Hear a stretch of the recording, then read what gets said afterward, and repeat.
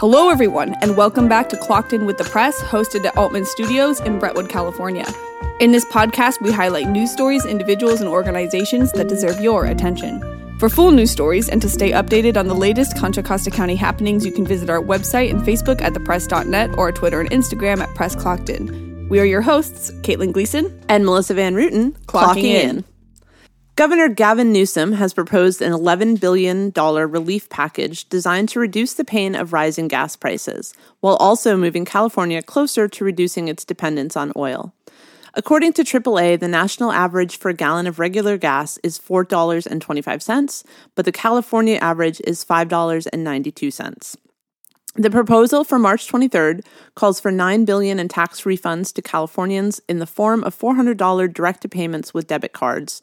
That is per vehicle, per registered person, capped at 2 vehicles.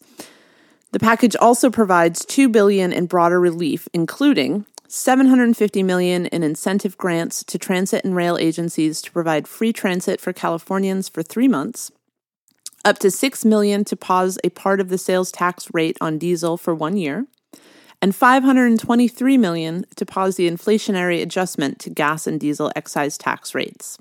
The proposed package will also provide $500 million toward projects throughout the state that promote biking and walking. Additionally, $1.75 billion from the governor's $10 billion zero-emission vehicle, ZEV, package will be fast-tracked toward more ZEV passenger vehicles and building more charging stations throughout the state. The larger package is part of Newsom's efforts to push California closer to clean energy with zero dependency on fossil fuels. Newsom's administration plans to meet with state legislature to negotiate details of the proposal. If approved, Californians could see the first payments take place as soon as July. So what I want to know is what state has below $4.25 right now in gas prices if the average is $4.25? I have a friend in South Carolina who actually just got gas for some absurdly low rate. We were all talking about it because, we're in a group text, and she paid $3.72 last week for gas. Was she complaining about it being expensive? Because if she was, I'm going to be mad. I don't think so, because the other friend in the chat is from SoCal and had mentioned that gas down there had finally hit $6 or near $6 a gallon. Oof. So yeah, I mean, when I talk about these huge numbers, right, from the government, whatever, it doesn't even sound real. You kind of wonder where the money even came from. So You're like, much. Okay.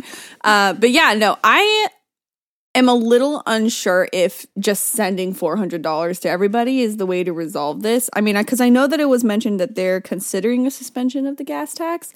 But I don't know if more stimulus checks is kind of what's needed in this situation. I mean, it seems like it's a pretty good mix of a grander scale plus the stimulus. I know $400 for me.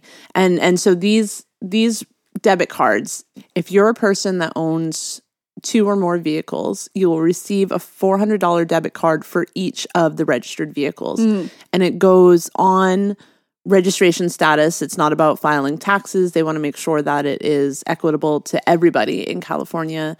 And there are people who their income is low enough to the point they don't have to file, or senior citizens on Medicaid or other, Social Security benefits. And so it's going on vehicle registration. Up to 2 vehicles per person, you'll receive $400. And I know for me, $400, that's I would say that's probably about 5 tanks of gas, which I'm not going to complain about. I'm excited for the money going towards promotion of biking and walking. I think that's really important. As you know, they just broke ground for the overcrossing on Highway 4 for the McCollumney Trail. And so I wonder if we would be eligible to maybe, the county or the city to utilize any of that money towards that. So that would be something to keep an eye on. Moving on, authorities arrested a man in Antioch this week on suspicion of intentionally lighting 2 fires in the city, according to the Contra Costa County Fire Protection District. Jason McGee, 27, is facing 2 charges of arson of a structure or forest land. He was arrested on March 21st at the scene of a brush fire burning along a sound wall near Larkspur Drive and Hillcrest Avenue in Antioch. He was at the scene of the fire when crews arrived and was later identified as investigators say he admitted to setting the fire, and a witness further identified him as having been seen lighting another fire on March 18th. McGee was subsequently arrested for both fires and transported to the Martinez detention facility. He remained in custody as of Wednesday, March 23rd.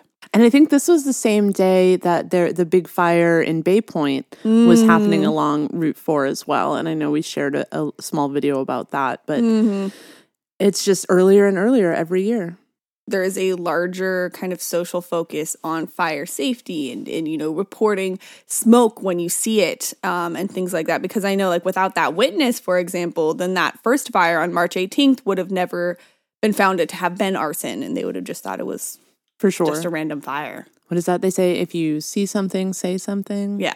Speaking of fire, 21 adults and 12 children were displaced following an apartment complex fire that damaged 10 units at Delta Pines apartment complex on the 2300 block of Sycamore Drive in Antioch shortly before 8:30 p.m. on March 25th. Arriving crews found a fire had ignited along the side of a 1-story, 2-unit building. According to Confire Public Information Officer Steve Hill, the fire later jumped across a walkway to a neighboring 2-story building. Within the first few minutes of Confire units arriving on scene and realizing the extent of the fire's spread, they made the decision to raise the incident to a second alarm. Meanwhile, the flames had extended into the attics of both buildings affected. Also, small explosions could be heard from within. Once crews ascertained that all residents had made it to safety, they were able to attack the fire from both the interior and exterior. It took roughly 30 minutes to get the fire knocked down, and extensive mop-up efforts began.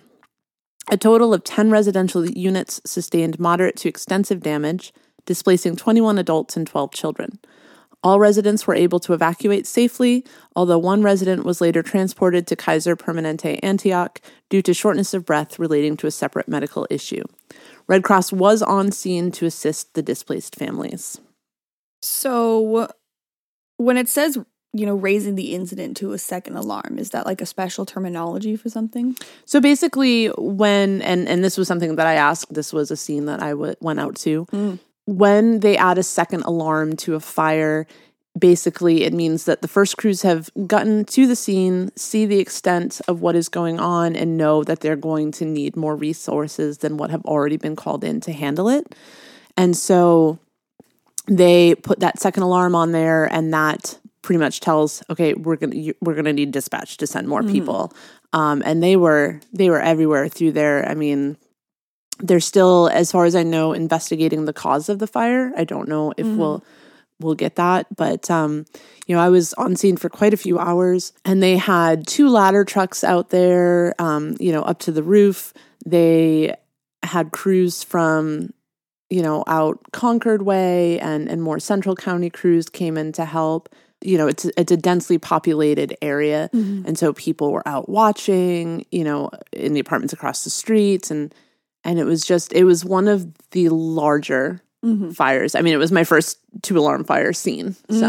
So I know that everybody was evacuated safely, but since you were there and it doesn't say it in the report, was everyone able to evacuate like through the door, or like when you got there, were there still people inside the building? There were not. So as I was headed over, there were crews who were still in what they call rescue mode, just in case. And so they go unit to unit and through, access as much as possible to make sure that everybody is cleared out. So they had to go into the building and into the apartment complex to make sure that there were no people left over. They go inside. They're all geared up in their masks and oxygen, and it's a pretty intense scene. So how long in total do you think it took for them to completely douse the fire down?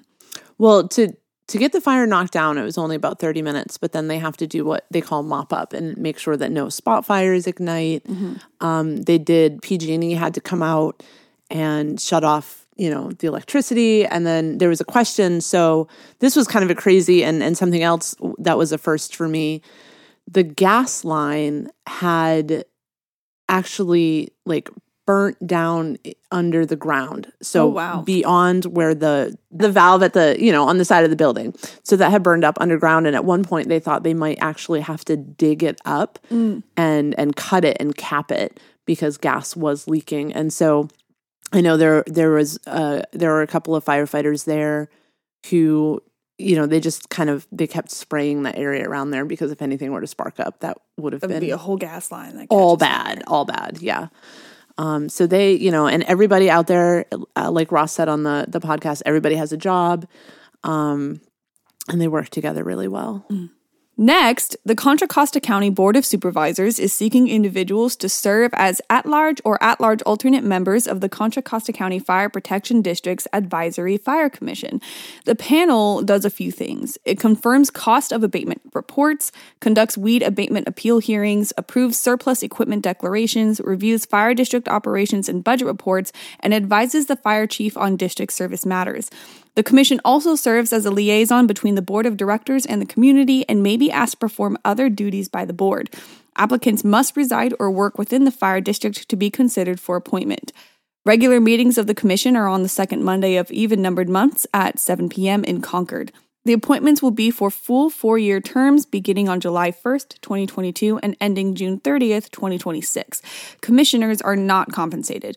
Application forms could be obtained from the clerk of the Board of Supervisors by calling 925-655-2000. Again, that's 925-655-2000, or by visiting the county webpage at www.contracosta.ca.gov. Application should be returned to the clerk of the Board of Supervisors County Administration Building in Martinez no later than 5 p.m. on Friday, April 22nd. Applicants should also plan to be available for public interviews in Martinez on Monday, May 9th.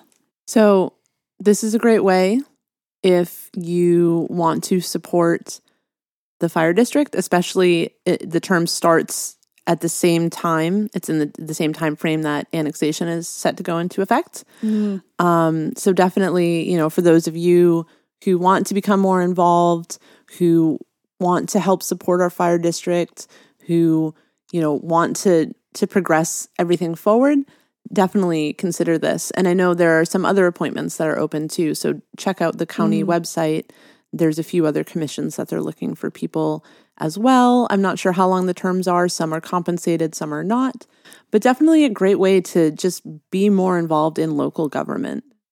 Moving on from fire to police. Police officers from both the Antioch and Pittsburgh Police Departments are part of an active investigation by the FBI and Contra Costa County District Attorney's Office for a range of unspecified crimes. The crimes are described as a, quote, broad range of offenses, end quote, involving crimes of moral turpitude, according to a March 25th press release by the office, and involves officers from both departments. Moral turpitude is a broad term without a singular established definition, according to Cornell Law School, due to the amorphous concept of morality. However, courts have consistently described conduct that involves moral turpitude as, quote, an act of baseness, vileness, or depravity in the private and social duties which a person owes to his fellow person, or to society in general, contrary to the accepted and customary rule of right and duty between man and man, end quote.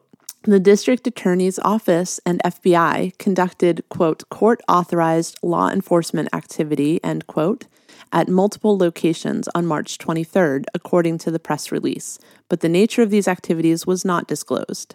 Additionally, the agencies plan to review both active and closed cases involving the officers in question to determine whether or not the cases are now considered compromised. Due to the active nature of the investigation, no further information was made available. The involved cities and police departments have agreed to cooperate with the investigation to, quote, ensure minimal disruption to their respective communities, end quote. I think this is incredibly interesting that we have the FBI investigating us here in East County. Well, not us, investigating the police. Oh, what have you done, departments. Nothing you can prove. but no, I do think it's incredibly interesting that they're using moral turpitude as kind of the reason for investigation. Since like you said, it is something that's very ambiguous, but it does have a lot to do with just like the general conduct of the officers on cases and in reports. And to kind of have something like that reach the level of the FBI, it kind of indicates that there was something much larger that they're not saying that happened. Yeah, it just leaves me with a lot of questions that it doesn't sound like are going to be answered anytime soon. Probably not. They're not the best at getting all the information to us immediately. What? I was thinking to myself that I was like, man, I'm so disappointed because just last week we were like, props to Antioch Police Department for being so awesome with that cold case. Right. And this week we're like, yeah, so the FBI is investigating them for some problems. And I just think it's kind of a really, really large swing from one side to the other, but it kind of just does go to show the complexities of law enforcement and that there's some really, really good things that they do, but at the same time, no system is perfect. Right now, police officers in general are kind of being painted with a very broad brush. And nobody likes that. No group of people want to just be put all in one category. And so this really illustrates how there are officers out there who are great at their job, they're fair, they truly want to help.